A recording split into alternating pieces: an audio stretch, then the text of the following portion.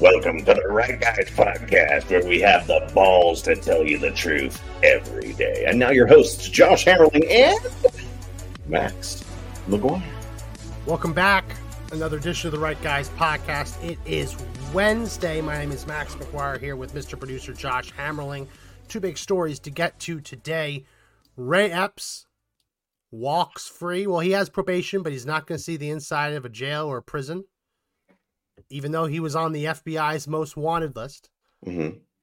Not going to see the inside of a prison cell. And illegal aliens are being housed in a high school in Brooklyn, New York. Kids are going back to, in that area, going back to distance learning, online learning. Also that the illegal aliens can live in their gymnasium because the city's plan to have them live outside isn't tenable in a New York City winter. So it's only supposed to be for a couple days, but these things tend to go longer and longer. So we'll cover that on the back half. But let's start with Ray Epps because it's been pretty stunning to watch the media circle the wagons on this guy. The only January 6th rioter that the media defends, and they defended him from the get-go. The only one ever to appear on the most wanted list and have the FBI originally decline to prosecute him. And then under intense public pressure stemming from the widespread belief that he is a plant, government asset, government agent, FBI comes in with a slap on the wrist, and the judge sentences him to no prison time, just probation, and see you next time. Go ahead, Josh. One year of probation. I thought it was a $5,000 fine. Five, right? The maximum in the case was something like $55,000 or something wild. Yep. The kicker is that a lot of people that are currently jailed, they weren't actually physically in the Capitol and been arrested and still in jail, waiting trial. Yep. And it spent hundreds of thousands of dollars probably in their legal defense. Or they're in jail, prison, because they have no money and have no legal defense. That too. And Omar Epps, right? The first name of them, I always... Ray Epps. It's Omar. Omar, what?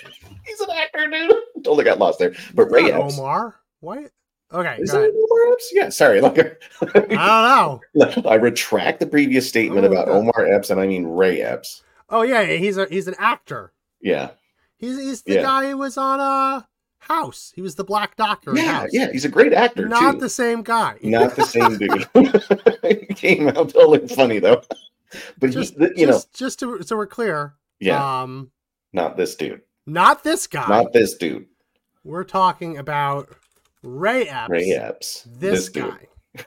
All right. It's funny how the brain reverses. But anyway, Ray Epps is standing outside telling people on video to go in, take over the Capitol, march on him now. He was alleged to have been walking through the crowds just trying to stir people up. Not alleged. We saw it. They have video.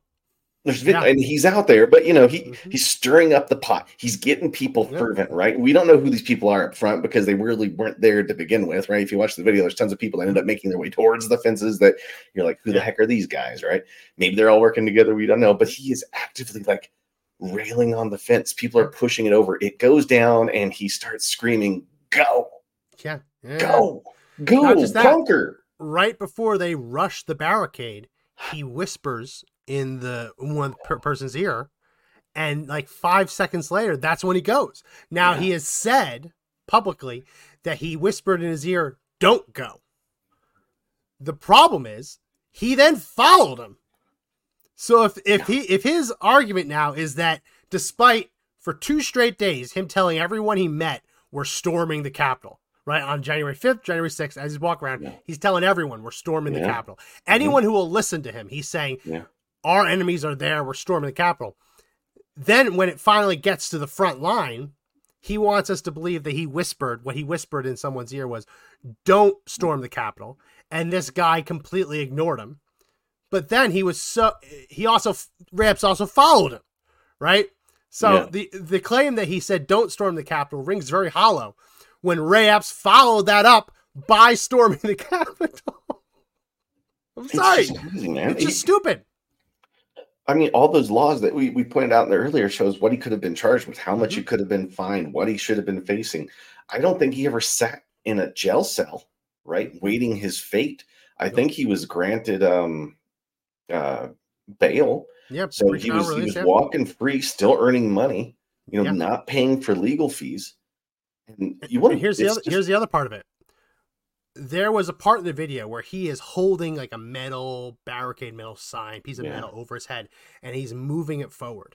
Now, other people who had been sentenced, they were sentenced, and part of their conviction was that they helped move the barricade. They just touched it. So they all got sentenced because they touched it, but he was also touching it.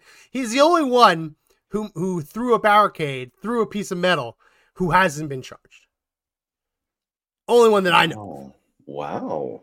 And he was one of many people to touch this piece of metal, and everyone else who touched it has been convicted or charged, and that's been an element of their charge and conviction. But no.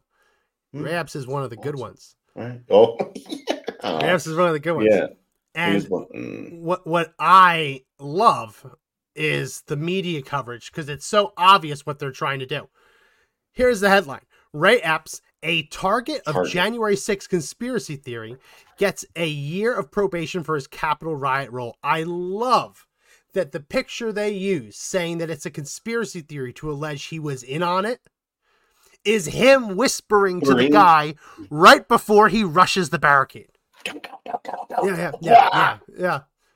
And basically, when you see that, the bang bang, the cause and response of him whispering to the guy, and then the guy going a couple seconds later, this whole narrative that Ray Epps is being falsely accused of being in on it is based purely on Ray Epps himself saying nope. That's it. And the government saying nope. I believe him. Yeah. Gotta make total sense now. This is under that logic, there has never been a government asset ever. Right? I mean, if this is the logic, there are no government assets, there are no government informants, there are no undercover agents, undercover officers. There's none of that, because if you ask them, are you this? And they say, nope. Oh, it's a conspiracy theory to think otherwise. Right. And Max, when he did this stuff, he never tried to hide it, right? It's not like he was trying to avoid the cameras when this stuff was going on. He was front and center. Oh, which made me think that it's like, come here, cameras. Why would you do that if you're really trying to be covert, right? Yeah. If you're trying to be covert, you're trying not to be, you're dodging, you're hiding behind things, you're talking to somebody, maybe you're sending text messages, but this guy's just flat out there. Yeah. And they're perfect shots. I mean, he had a really good camera person. Here's one of them. We need to go into the Capitol. Into the Capitol. What? What? No. Fed. Tomorrow? I don't even like to say it because I'll be arrested. Well, let's not say it. We need to go. I'll say it. All right. We need to go in. Shut the fuck up, Boomer. To the Capitol. Fed posting? All right. We need to go into the Capitol. I didn't see that coming. Okay. Speaking. We are going to the Capitol. And he's back. There he is. Where our problems are. It's that direction. It's a made-for-TV moment right there. Please spread the word. All right. Okay, but one more thing. Yeah, so can we go up there? No? When we go in, Are we going to get arrested if we go up there? You don't need to get Did you shot. arrest us all? Oh, but somebody did. When we go in, Are we going to get arrested if we leave go this up there? here. You don't need to get When shot. we go in? Arrest us all? When?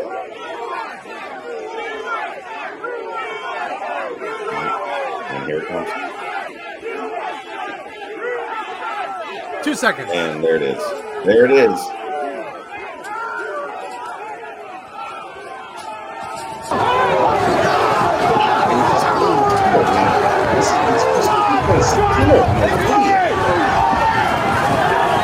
What is that? It's just, there's so much coincidence. With him being there, the things happening, the videos being on him. So, just so we're clear, there's video of him at the barricade saying, "Hey, when we go in, don't bring this so you don't get shot." Then, the official story we're supposed to believe is that he then went to the person who pushed the barricade down and told him, "Don't go in." But then 2 seconds later, he changed his mind again and he went in. Right? I mean, it makes no sense. It makes no sense. Like in a court of law, you're sitting there going, sure. The only thing constant about this 48-hour period was that Ray Epps was going into the Capitol and he wanted as many people to follow him as possible. So no, when he whispers into someone's ear 2 seconds before that someone pushes down the barricade, it is reasonable to conclude that he told him to push down the barricade. And I'm sorry, Ray Epps, when every other moment you're on camera and able to be heard, audible, you're saying rush the Capitol, you don't get to just say, oh, well, this was the one time I actually said to do the opposite. It doesn't work that way. It doesn't work that way.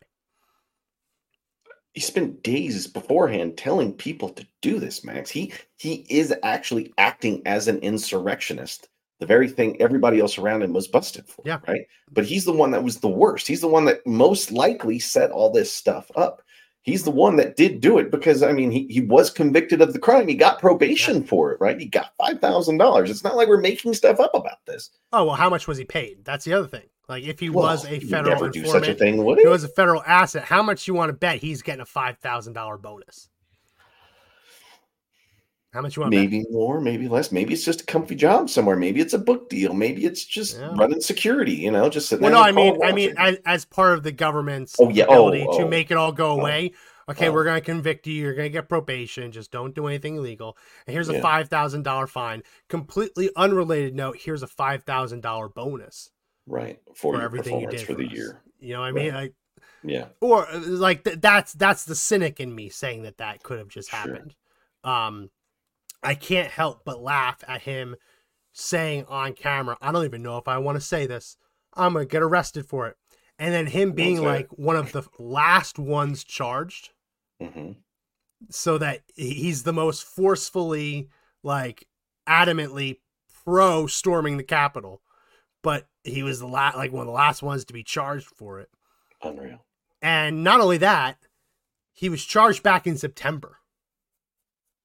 So 4 months. That long? But between indictment and conviction was 4 months. When you have other January 6ers still in jail waiting for their trial date. They haven't even gotten a fair and speedy trial. They haven't been convicted. They're just sitting in jail with the government saying you're too dangerous to be released. So in those cases, the government has said there's too much footage. It would take too long. It's taking so long to go through all of the footage. We had enough evidence to indict you, but we need more time to go through all of the camera footage to convict you. But with Ray Epps, they didn't feel like that was a problem. Even though it's the same logistical problem of having to go through thousands of hours of body camera and closed circuit TV and cell phone footage and news footage. It's the same problem. It just apparently doesn't exist for Ray Epps. Right? It's a convenient excuse to lock everyone up pre-trial forever, or 3 years at least. But for Ray Epps, that problem apparently doesn't exist. Which again, the bullshit detector goes off. Yeah. That's something that you would expect to see if the government had to, against their better judgment, right, indict their own source, just to try and get the heat off of him. Was he also Oath Keepers? Yeah, he was. And we know that there were government assets that were infiltrating Oath Keepers. That we know. We don't know the names, but we know that.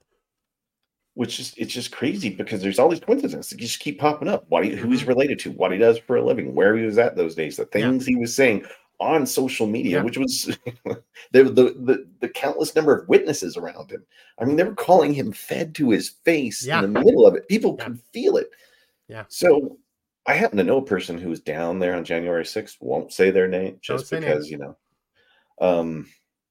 they made a claim that they got up really early to go see the barriers where they couldn't go. We're kind of setting up a plan. And then when they came back, they realized that all the barriers had been taken away. all of the fences were removed, and they're in a kind of line of work where they see that kind of stuff and they're like, man, this stinks. Something's up. Yeah. Right. And then they describe the wave when it started happening in little pieces. Like people were starting to instigate it and then others just follow. So who was instigating some of these runs, right? Who was out there trying to convince the crowd? Because it's easy to get, people are stupid, right? People will just follow the crowd and they'll go right in. There was an opportunity to peacefully go in and demonstrate, and they followed it. And then suddenly it becomes the reason to prosecute. You've committed a crime, right? But if the government was at all related inside of creating those crimes when they're happening, then that's entrapment, right? That's why some of the people involved with the so-called plot to kidnap the Michigan governor, that's why some of them were actually acquitted. I don't know if they all were acquitted, but some of them were acquitted because they successfully argued that in this group of people conspiring to allegedly kidnap the governor, most of the people in the group were feds or Fed assets, and they were the ones driving this, and these people were just going along for the ride. No, people are like lemmings. They will follow. And, it's the other side of this is realize that the people who push down that barricade, right? I'm not saying it's the right thing to do. You shouldn't do that. Shouldn't be doing any of it. But they had just lived through the summer of love where they watched people burn buildings to the ground. And then FBI officials, government officials coming out and giving press conferences that it was some kind of entitlement for them to do it, that they had legitimate rage, sweeping it under the rug. Now, if this had been Black Lives Matter supporters storming the Capitol, it would have been a non-story. It would have been their privilege to do so. Because how many other times have we seen liberals commit the very crime that conservatives have been charged with violating, which is unlawful presence on the Capitol, trespassing, disrupting an official government proceeding. That's what Code Pink made its name by doing, walking into the Capitol and disrupting official proceedings for the Iraq War. That's literally all that they did. You couldn't have a hearing in the House or the Senate without Code Pink disrupting it. And it was a revolving door. They get the slap on the wrist minimum, and then they'd be right back in at the next hearing doing it again. And Max, it normalized this kind of behavior when you wanted to, protest. So you see this happening all summer, and then people go to the Capitol, and they didn't quite start burning the buildings, but normalizing being able to walk in and have your voice heard. If they're doing it and they're burning the building down, I should at least be able to walk down to the Capitol and have my voice heard. And it's like they normalized it to the point where they would try to allow one group to do it so they could force the other group out of hiding and then arrest them, right? And it's just it's too conspiracy theory-ish, but boy, it kind of feels like it happened that way. And we talked about that before a long time ago. Like that, it was just an effort to normalize the behavior so you can pop people when you needed to. And that, there's also the sheer physics of it. That people who rushed the Capitol or at the front of those lines could not have physically heard Trump speak, could not have been at a Trump speech. They wouldn't have made it on time. And logistically for cell coverage, odds are they had no cell service to watch it on their phone.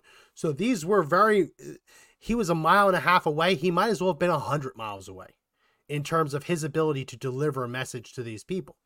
Yeah. Yeah. I was just thinking of a point here is that only Nancy Pelosi could have taken the fences down. She's the only one that had the authority. Who unlocked the electromagnetic locks?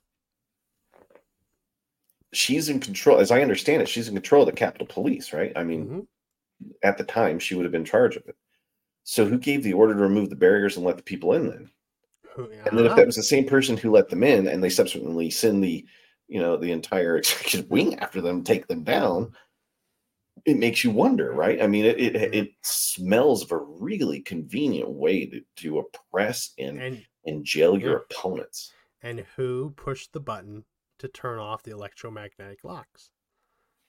Because those things are impossible to get open without the power down. Can't get. I mean, they're hard, man. They're really hard. That's as fortified as it gets. Yeah, you would need to drive a tank through most of them. Someone pushed the button and opened the door, and then the police held the door open. And then we had all those deaths from it, right? Yeah, well, you had Ashley Babbitt. She was shot. A couple people died from being trampled or heart attacks. And then Joe Biden attended their funerals. No, they didn't attend their funeral. I'm sorry. Cop died. They claimed that he was beaten to death with a fire extinguisher, but it turns out he just went home later and had a stroke. Now, it's possible that the stress of the day contributed to that, sure, but that's a far cry from he was beaten to death with a fire extinguisher.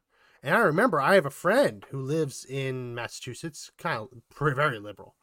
And I remember him texting me when that story broke, asking, "Are you going to disavow these people yet, Max? Like, what's wrong with you people?" And that's kind of the confirmation bias of the media can claim without evidence that Trump supporters beat a cop's head in with a fire extinguisher. Have you ever known any Trump supporter, any conservative who is anywhere close to as anti-cop as it would take to do that? No. But the left ran with it. The left believed it. And the lie traveled all around the world before the truth had a chance to put on its boots. And no, he wasn't killed by a fire extinguisher to the head. He died, I think it was a stroke later in that day, later into the next day, which might be tied to the stress of the day. But he's a cop. Every day is at least a little bit stressful.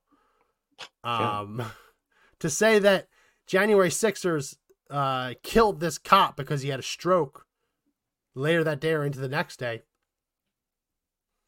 it's not the cause and effect that is anywhere near, oh, he was beaten to death with a fire extinguisher.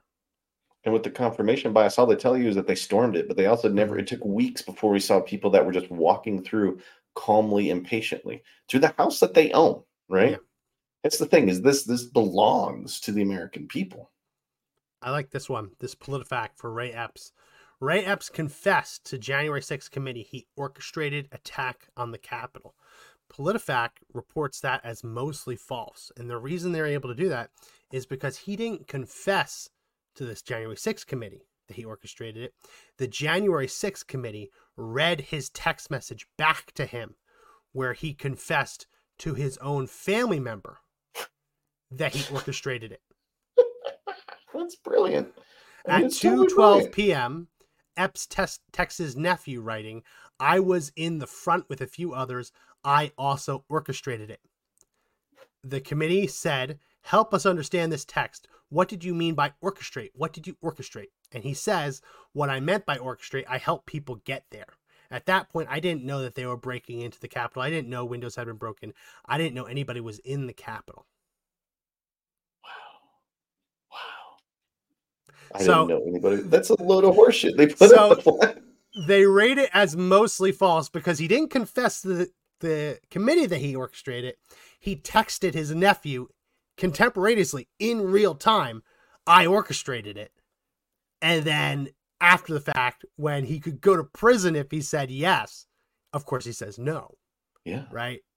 But no, admitting that he said no. Orchestrates the whole thing. He said no, so that means that's the truth, Josh. That means that's the truth.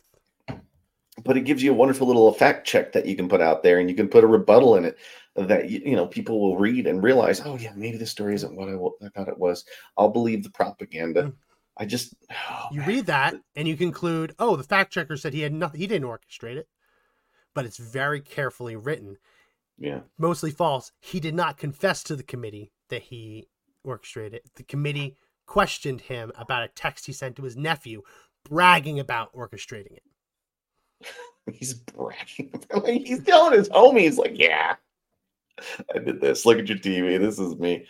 Here I am, like, railing on the fence. Oh, yeah. Go. I mean, I didn't mean for them to take down the fence, Your Honor. Thank you so much for only giving me a year's worth of probation and $5,000 fine. You see this one? What? Trump warns of bedlam. Declines to rule out violence after court hearing. So what do you think actually happened? Here, just a guess, because I haven't read this one yet. Trump said there would probably be bedlam if people didn't vote for him, and they might be violent on their own, right? Because people do crazy things.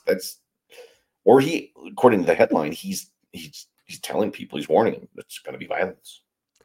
He said there's going to be bedlam. He walked away.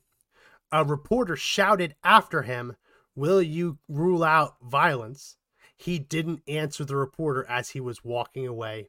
Might not have even heard him. That turns into a headline that he actively declined to rule out violence. Wow. Dude, all that we say it all. See how they spin it? Headline news. It's all it is. Just headlines, and then it's a spin. And then how many people get past the headline? They don't, because there's so many headlines for them to digest now. It kind of sucks that the papers are gone, because you actually had to read the paper to get through it, to get the gist of it, right? It never used to be this dishonest. No.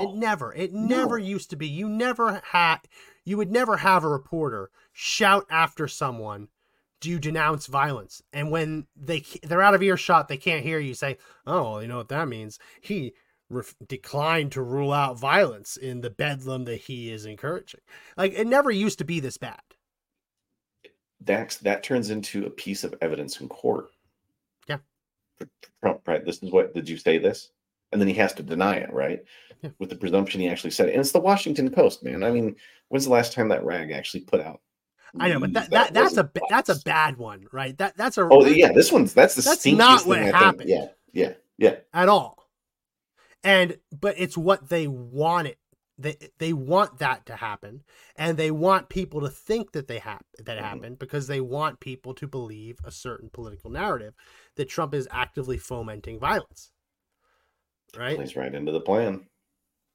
Did you see that the judge in New York did two things? One, Trump's mother-in-law died. They were close. He asked for his closing statements to be delayed a day or two so he could spend time with his grieving wife. The judge just flat out rejected it. That is like as cut and dry of a request as it gets. Yeah. Like if you say I have a loved one, like if you say like my second cousin once removed died, it's going to be hard to make that claim. But your mother-in-law, your wife's mother, who she's very close to, that's supposed to be, I mean, there's no rule that says it has to, but generally it's okay. You get a day. I'm really sorry for your loss. Because if it was the judge's mother-in-law, that there'd be a continuance. That they'd stretch that thing even further. Or if it was the prosecutor's mother-in-law, that they'd have a continuance. But no, the judge denied that, and the judge has also refused to let Trump deliver his own closing statements, citing a part of the law that I don't think really applies. He's citing a part of law that says when a corporation has been sued, they have to have a lawyer. But Donald Trump is being sued in his his individual capacity too. It's really murky. Yeah. But basically, he wanted to say, okay, yeah, you can give your closing statements, but you're not allowed to talk about this, not allowed to talk about this. And Trump's like, well, no, I'm going to talk about the corrupt district attorney and a corrupt attorney general who just prosecuted me. This is all a witch hunt. I'm going to say that. And he says, no, you're not allowed to do that. Even though there's no jury. Like, if you're the judge, let Trump say what he wants to say. You know what I mean? Like, he's not going to prejudice a jury because there is no jury. Because the Trump lawyers accidentally checked the wrong box. And when they said, and they went back and said, hey, we checked the wrong box, we actually want a jury trial, the judge said, nope, it's in my court now. There's so many things here that in any other case, if a lawyer said, hey, you know what, Your Honor, we have so many cases around the country happening right now. It was a mistake. We meant to have a jury trial instead. We checked the box for a bench trial. We like a mea culpa. We'd like a do-over on that. More times than not, they get it if they're nice enough about it. Sure. They're not going to get it when the judge is over the moon excited about being able to decide Trump's fate, which you saw him do in the very beginning, declare him guilty without a trial.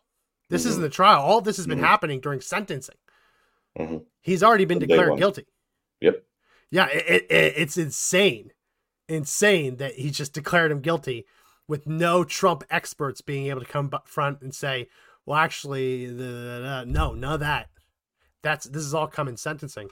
It's bonkers. It's bonkers. it's never happened before, really. I mean, there's so many certainly never first for times. president. Yeah, there's no precedence in most of this stuff. There's so many first times happening, and it just shows you the level of corruption that's there. Yeah. I mean, they're not even willing to recuse themselves because there was things said before the trial even happened. So, enough said that the judge should have recused themselves. Oh yeah, that his wife just on their own is personal social media rabidly anti-Trump. And Yeah. listen, like the sins of the father aren't necessarily sins of the son. Same with husband and wife, but it's not. The recusal doesn't require you to prove. I feel like a broken record when I say this. Demanding that a judge recuse himself doesn't require you to prove beyond a reasonable doubt that he's biased or that he's incapable of being impartial. All you need to prove is that everything going on creates the appearance of impropriety, creates the appearance of bias. And then you're supposed to recuse yourself. Say, hey, you know what? I know in my heart of hearts, I can do this fairly, but I can understand how people could look at the totality of the circumstances and conclude that when I share a bed with a woman who's on social media posting how excited she is that Trump's going to go down, that maybe I shouldn't be the one to take him down. Right. Maybe that shouldn't happen. And when my law clerk is a Democrat donor, not a big donor, but she donates to the point that it breaks the rules of how much and how often you can donate. Maybe we're not the best tag team duo to decide the fate of the 45th president and soon to be 47th president of the United States. Maybe it should be someone else because we created the appearance of impropriety. But no. Just like what we saw with the Secretary of State in Maine, he unilaterally declared, no, I'm not unbiased. You're all bigots. If you think I'm biased, I'm just going to do it. And then we've gotten nonstop, one after another, really questionable, really unfair, really cruel. Like, did you see, this wasn't on the agenda today, but did you see these emails? The emails from who? From the judge. No, I haven't seen the emails. Last I saw was the lady in Georgia who had an improper relationship. And that's another one. That she hired her lover to work on the plan to get Trump. Yeah, this is a real story. Yeah, Fannie Willis hired her lover boy, to work on the prosecutorial team to get Trump, and the lover boy is such a fucking idiot that the lover boy went to the Biden White House, met with Biden's team right before the indictment came down, and he was so dumb he invoiced for the time. Yeah. That's how dumb he is. If you're going to travel to D.C. and meet with the Biden White House to conspire against Biden's opponent and try and lock him up, do it without invoicing for the trip. Right. I mean, they've kept so much secret for so long. It takes one stupid Take it on person. the chin. Put it on the Amex. You know what? Right. Pay it off over here. It can't be that big of an expense. Down the road. What are we talking? A flight from Atlanta to DC, couple $100. Yeah, a few $100 in a hotel. Maybe you have to stay the night or not. You know, this guy's asking for per diem. He's like, I need to be reimbursed, and that's how we know about it. That's how we know about it, because we know that Biden doesn't keep the logs. No, they sweep the logs under the rug. But yeah, no. So here's the emails. From this. So you have this is the Judge Angoran. As I've already indicated to you, if Mr. Trump wishes to speak pursuant to CPLR 321, you will have to tell me now that he will agree to the limitations I have imposed, which go without saying and apply to everyone. And he will have to agree to do so tomorrow on the record, which should take no more than a minute or two. Wow. This is very unfair, Your Honor. You're not allowing President Trump, who has been wrongfully demeaned and belittled by an out-of-control, politically motivated attorney general, to speak out about things that must be spoken about. Dear Mr. Keyes, I won't debate this again. Take it or leave it, now or never. You have until noon. 7 minutes from now, I will not grant any further extensions.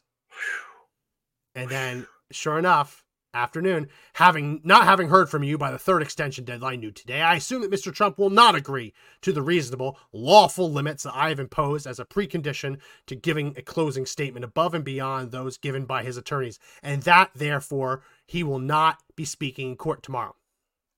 As previously indicated, this email chain will be docketed to preserve your appellate rights. Now, I read that with a nice voice and a mean voice. Yeah. But I didn't read into it. I didn't read into it to get the meanness. The meanness is there. Not shown is the email where they asked for... See if I can find the email where they asked for the extension. Wow, he had a chip on his shoulder, man. You could just see it in the way he's writing that. Like, those are mean emails. Everybody's seen a mean email at work where you're trying to, like, really be mean but not be an overt jerk. But this is, I mean, that... When you throw in capital letters like that and you're a judge, right? They carry weight too. That's the other thing. You know, if I yell at somebody in capital letters in an email, nobody gives a crap. But if a judge is saying stuff like that to you, right? And you have only one way to interpret it. They're yelling. And also, like, he's saying, I need to know now, and then we'll swear him in pursuant to the rules tomorrow. And so you have 7 minutes to talk to your client, explain everything to him, and come back with a response. And oh, by the way, it's the day that you just asked for the extension because his mother-in-law died. So not only does he have to still prepare tomorrow, but you have to work all of this in. As the family's planning funeral arrangements, you have 7 minutes. That there's an unreasonableness to that would not be in any other situation. I don't think you'd see this in any other case. I just don't. No, there's no way to convey the seriousness of that whole thing in 7 minutes with your client. It just can't happen. I mean, you need time, right? Generally an hour. I would give at least an hour or until the next day, 2 hours before the actual court. You have to swear Trump in tomorrow anyway, pursuant to those rules. Just say, come into court before you walk in. Tell me if yes, we'll do the swearing in. If no, then he won't. Yeah. I mean, talk about like a control freak on it. Like, it's just trying to wield that power, you know? And Trump's team obviously just didn't give a crap at that point. They were like, you know what? F you. Well, right? I think we don't know what the actual limitations are, but the way he's setting up his email to defend his lawful limitations, I bet you he probably said, you're not allowed to say this is a witch hunt. You're not allowed to say that this was a political attack on you. You're not allowed to attack me. You're not allowed to attack my law clerk. You're not allowed to attack the attorney general. Even though she's able to go out in front of a camera and attack you, you're not allowed to attack her. Yeah. And oh, by the way, we didn't have a trial, so you're not allowed to talk about any of the merits of the case against you. You have to only talk about the sentencing and what you think it should be sentenced. I imagine that's the shit sandwich that he put in front of him. Yeah, admit to your guilt inside of the closing statement so we can finish this thing. And to set it up, to set it up where if Trump ran afoul of those restrictions, he could hold him in contempt of court and lock his ass up. Yeah. You know what I mean? That's the flip side of this coin. That if Donald Trump gets on that up in front of that courtroom and he says anything that's even slightly against what he was told not to say, we've already seen this, that the judge finds him. The next step would be locking him up. Yeah. So it was a trap, and to see the media's already trying to spin it that Donald Trump just didn't fill out the paperwork, he wouldn't do it. Yeah. Trying to ignore the totality of all of the circumstances. You have anything to say on this before we move to the illegal aliens? Yeah, they also kind of tried to spin it that his legal team didn't know what they were doing on top of it. I mean, they'll take shots everywhere. So they're willing to throw daggers at anything that's out there. Oh, you know, even though they're protecting the AG there, they're protecting everybody on their side. The other side can just take constant shots at Trump, man. It is the most blatant slap in the face I've seen in a long time in the justice system. And again, when the state does that to you, how do you recognize the authority of a state that is just actively trying to destroy you? You can't, you know. I don't know how long people are going to just deal with it, right? They're not going to. And I don't want that day to come, but if it comes, it has to come. Yeah. You know? Yeah. Well, we'll keep talking about this. Obviously, there's going to be the closing statements tomorrow. I bet you this is probably going to be a situation where there's closing statements and the judge says, I've made up my mind already, or makes up his mind very quickly. I don't need to deliberate. You're guilty. You lose everything. Right. Now. Before we run out of time, let's switch over to this story, which is bonkers, out of New York City, Brooklyn, New York City. There is a high school that is closed today because illegal aliens need somewhere to sleep. And the city had originally planned to let them sleep in a field. But surprising no one, January weather in New York City didn't cooperate with that plan for a tent city. It's kind of like in Chicago. They said, yeah, we're all going to live in tents, have you live in tent cities. That didn't work in Chicago with lake effect snow and temperatures below zero and wind chill. Yeah, very obviously not going to work. So now the illegal aliens in Chicago are living in O'Hare Airport. They have closed down areas of O'Hare Airport, specifically baggage claim areas. And they have fenced them off, and people are just living, illegal aliens, the migrants, illegal aliens, are living in the airport. And oh, by the way, there was just a scabies outbreak in the airport. Oh my God. How much would that suck to travel through O'Hare International Airport and get scabies?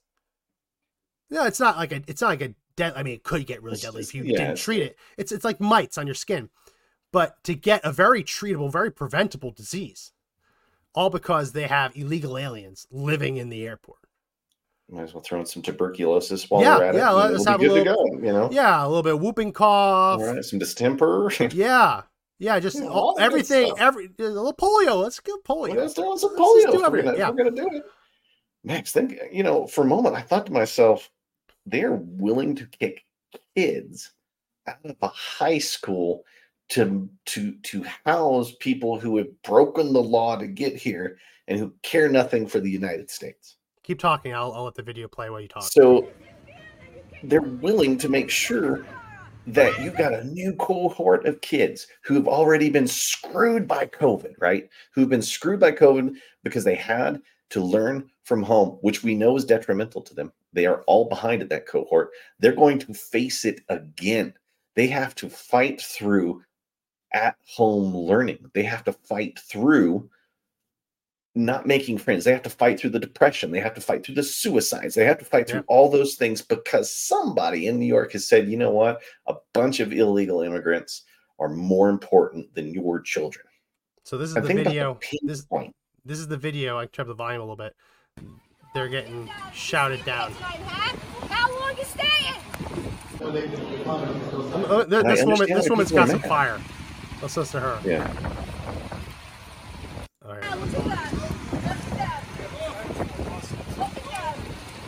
Taking over my kid's school. Yeah. Taking over my kid's school. I believe she then asked how long he's staying. Yeah. I think she does here. To sleep here tonight, huh? How long you staying? She's delicious. I like her. So, Josh, this is the notification that went out. Attention, please. Tomorrow, Wednesday, January 10th, all classes will be remote. Please log in to your teacher's Google Classrooms for your required assignments. The completion of your assignments will dictate your attendance for the day. Teachers will be available via Zoom if requested prior by email. So they're not even getting teachers today. And how do you request it prior when they have a day's notice? Mm-hmm. This wasn't like they weren't notified weeks ago. Mm-hmm. Mm-hmm. There's no. I'd venture to say most kids are not going to talk to a teacher today. No. And whether or not they do the assignments is how they will be judged on attendance. Max, most of these kids are at home and they're in one-parent households. Who's going to hold their feet to the fire to do their work? And the answer is nobody, which means they're going to be behind. Again, imagine 2 years worth. And I think this will last a whole year, Max. We are going to see schools be filled in New York because it's a pain point, right? It's a pain point that the governor and the mayor can start leveraging against the feds saying, do something about it. I don't think every school. See this picture? Okay. What do you think is unique about James Madison High School in Brooklyn? In Brooklyn? What do you think's unique? Is it It's a red school. Oh! I was thinking like socioeconomic. I was thinking the like area around demographic. it is generally red. Now there's some pockets of blue, but this is a school that is in a red area. So they didn't have them go to Malcolm X Memorial High School or Martin Luther King Memorial High School or Rosa Parks Memorial High School. They went to the red area of New York City and they say, your kids have to stay at home. We're going to put all the illegal aliens in your school. So even here, it reeks of politics. Yeah. Out of all the schools, all of the PS, the PS schools, like you hear PS 115, there's triple digit public schools in New York, right? There's not even be 4 digits. Out of all of the ones that they could choose from, they pick probably one of the only ones that's in a red pocket. And it's not just the learning, right? They had to cancel the school dance. Now that's the travesty because there's you can joke about it, but this is emotional learning. This is social learning, right? I bet it is. This is where you find, you dance with somebody for the first time, right? You start going through pitching woo, trying to find somebody. You get your first kiss on the cheek, right? Yeah. I mean, these are milestones. These are milestones that probably will last with these kids longer than whatever they learned in language arts on that particular day, right? So they canceled that, but it's in a red area.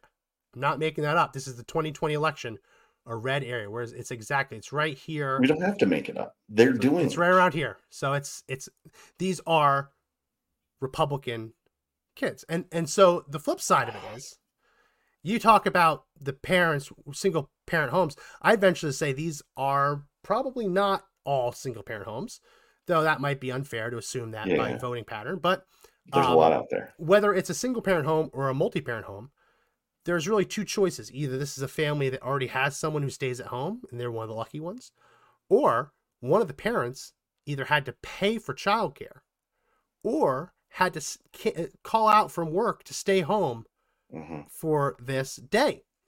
Yeah, or work remotely.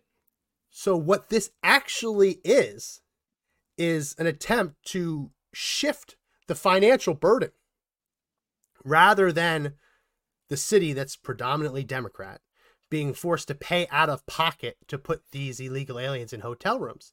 It's much more palatable for the Democrat politicians to force the Republican parents to take money out of their own pockets to foot the bill for their own child's care.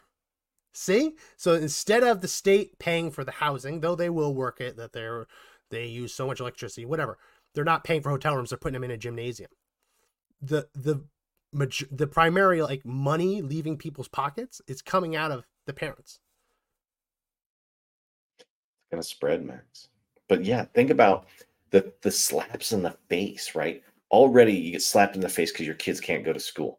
You get slapped in the face because you may or may not have to stay home. In fact, have you seen the cost of childcare when you don't have someone staying home? Yeah. I know somebody that works a full-time job just to pay for their childcare, right? Yeah. That's insane. That's part of the reason we left Colorado. I can imagine what it costs in New York for childcare. It's got to be outrageous if you have it. Or you've got to work from home. But those kids are at home alone. How many suicides happened in COVID when kids couldn't go to school because they lost out on their first dance? Because they lost out on going to the gym. They lost out on sports. Think about all the kids who can't play a sport now or practice their sport at that high school.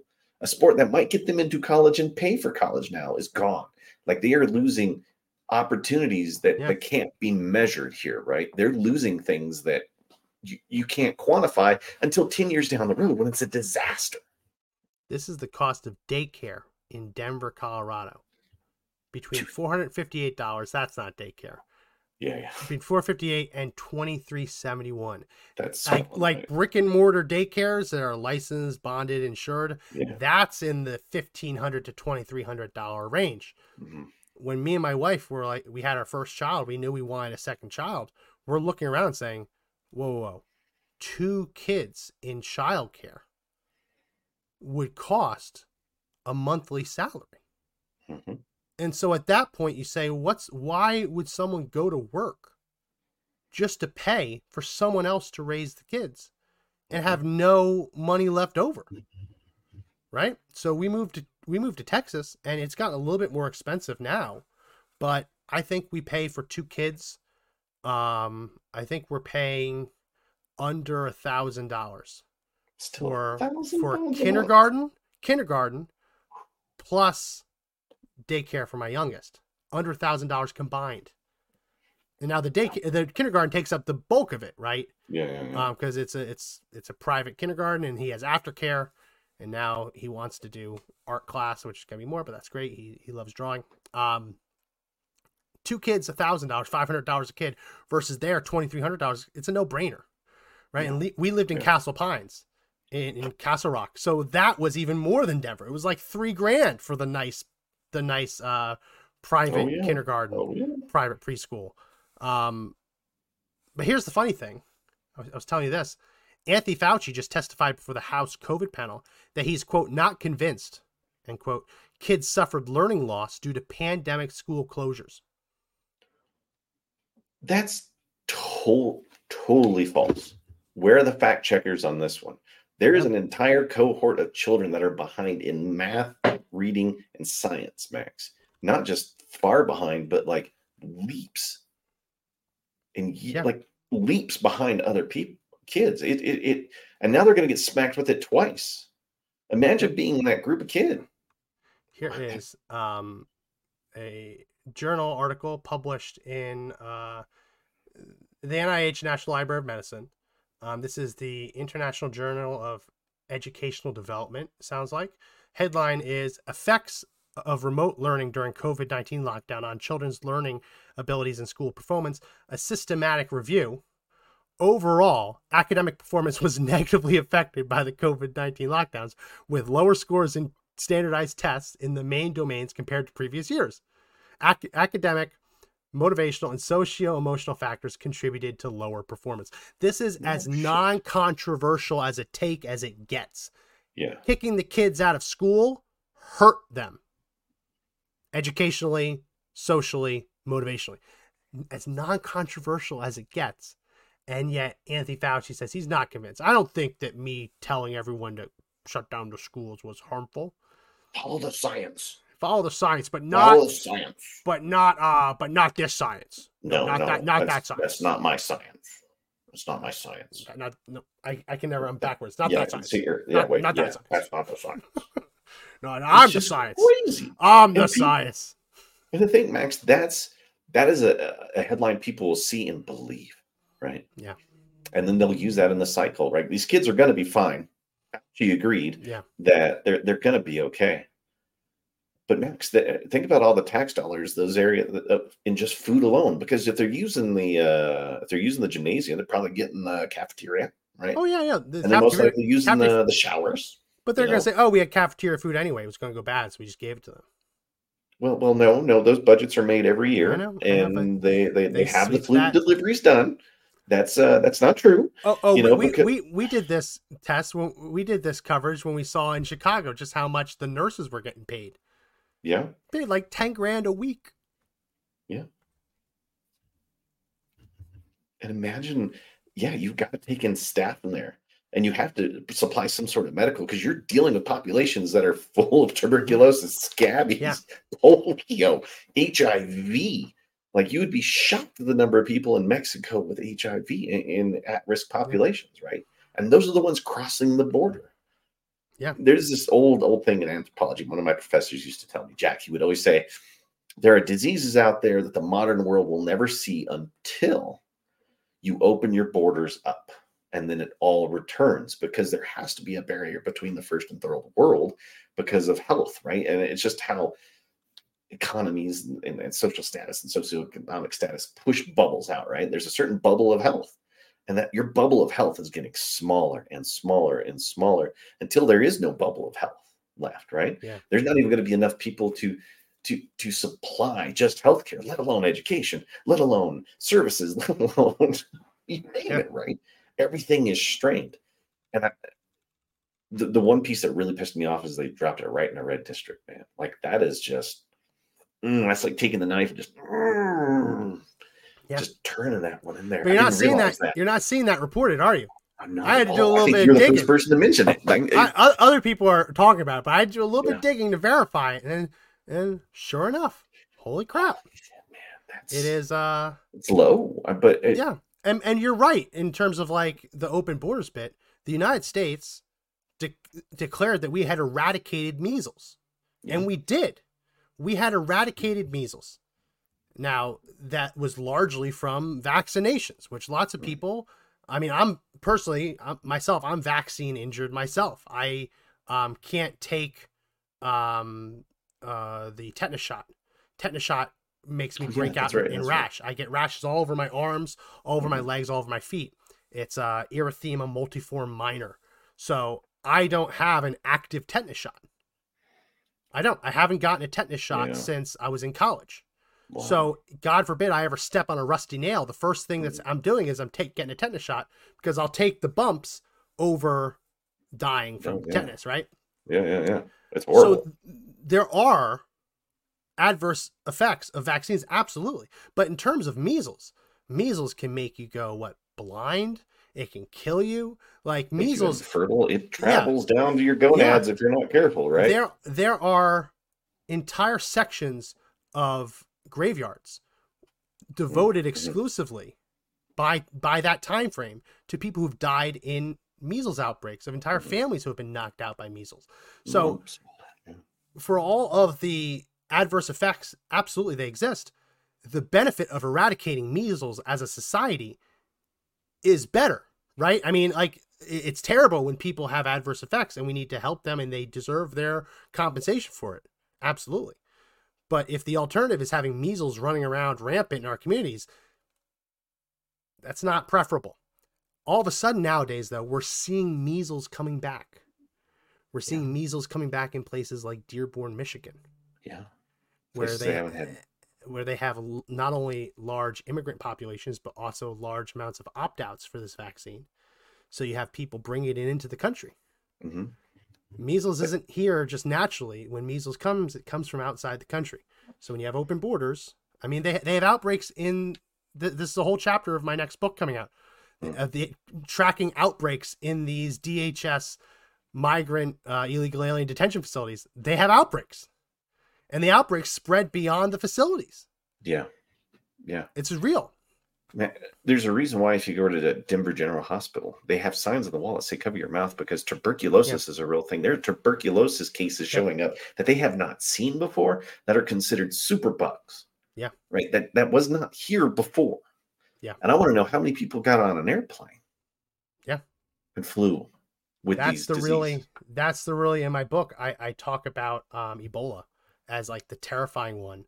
Because the incubation period for Ebola, I believe, can be up to 21 days. So it's technically feasible for someone to contract Ebola, fly to Central or South America, and get in one of these migrant convoys, spread it, or reach the U.S. border themselves inside of that incubation period. And thank God it hasn't happened, right? But we have really good abilities to monitor for Ebola at airports, right? Mm-hmm. At official ports of entry. When you have it, if you, God forbid, you ever got it in one of these migrant caravans, it would be devastating. Your local subway. Yeah. Right. It's right outside at the bus stop. You know, you could be holding the bar on the bus or the tram. And if there was fluid left over by somebody, you could just be too close to them. And it's terrifying. Dude, it's...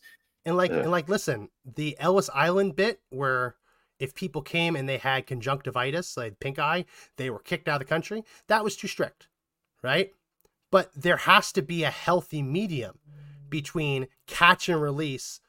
We're not going to check you for anything, and quarantining and actual health examinations. But no, and that's the scary part that's the other scary part beyond the kids losing learning opportunities, parents having to pay for all of this. Are they gonna clean? How are they gonna clean this school? How are they gonna clean these gymnasiums? You talked about the shower. How are they gonna clean these showers?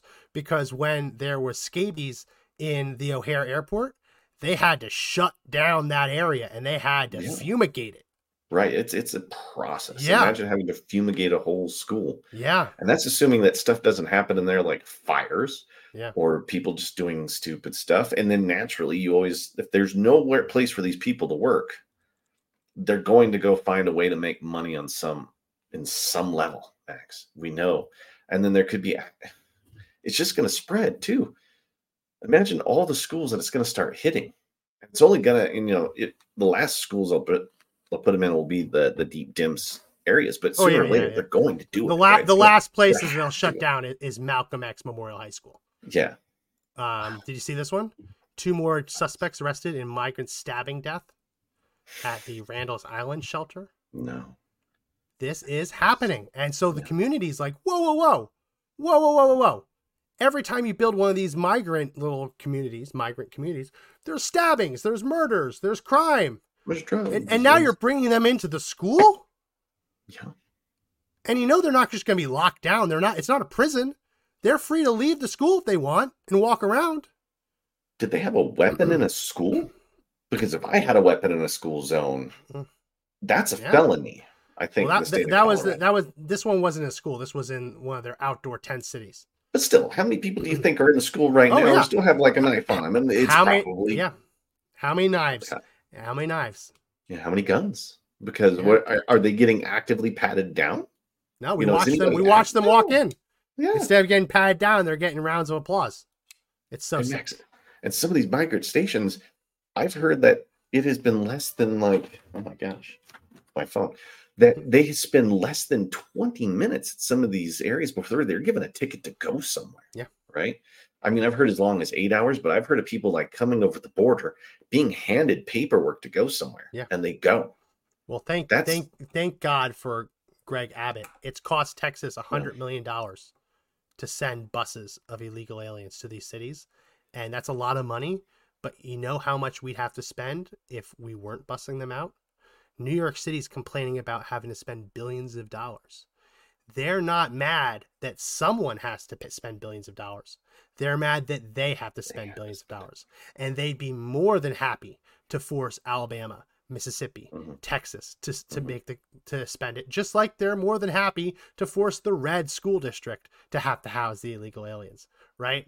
They're only mad that the blue cities and the blue states have to spend. If they could snap their fingers and pass that cost along to Texas, they'd do it in a heartbeat. And they're mad that we're doing it to them. Mm-hmm. That's the only time it became a problem, right? Texas has been facing this since the 80s, almost 90s is really when it starts to take off. And did anybody do anything about it? Did they get help from anybody? There's a court case. It'll be in my book, and I'll have to read it. When Texas complained and said this is too much money to have to provide education for these kids, Supreme Court said it's not that much money. You can handle it, and it's better for society to have educated children, so you just have to eat the cost. That was back then. And now the costs have risen to billions of dollars a year. Who pays? Where does government get its money? The people. The taxpayers. Yeah. So it's not costing government anything. It's costing you everything. I did love, we'll end it on this. I did love the mayor of Detroit had this big plan last year to take 1,000 homeless people off the street, as we've talked about, put them in the housing.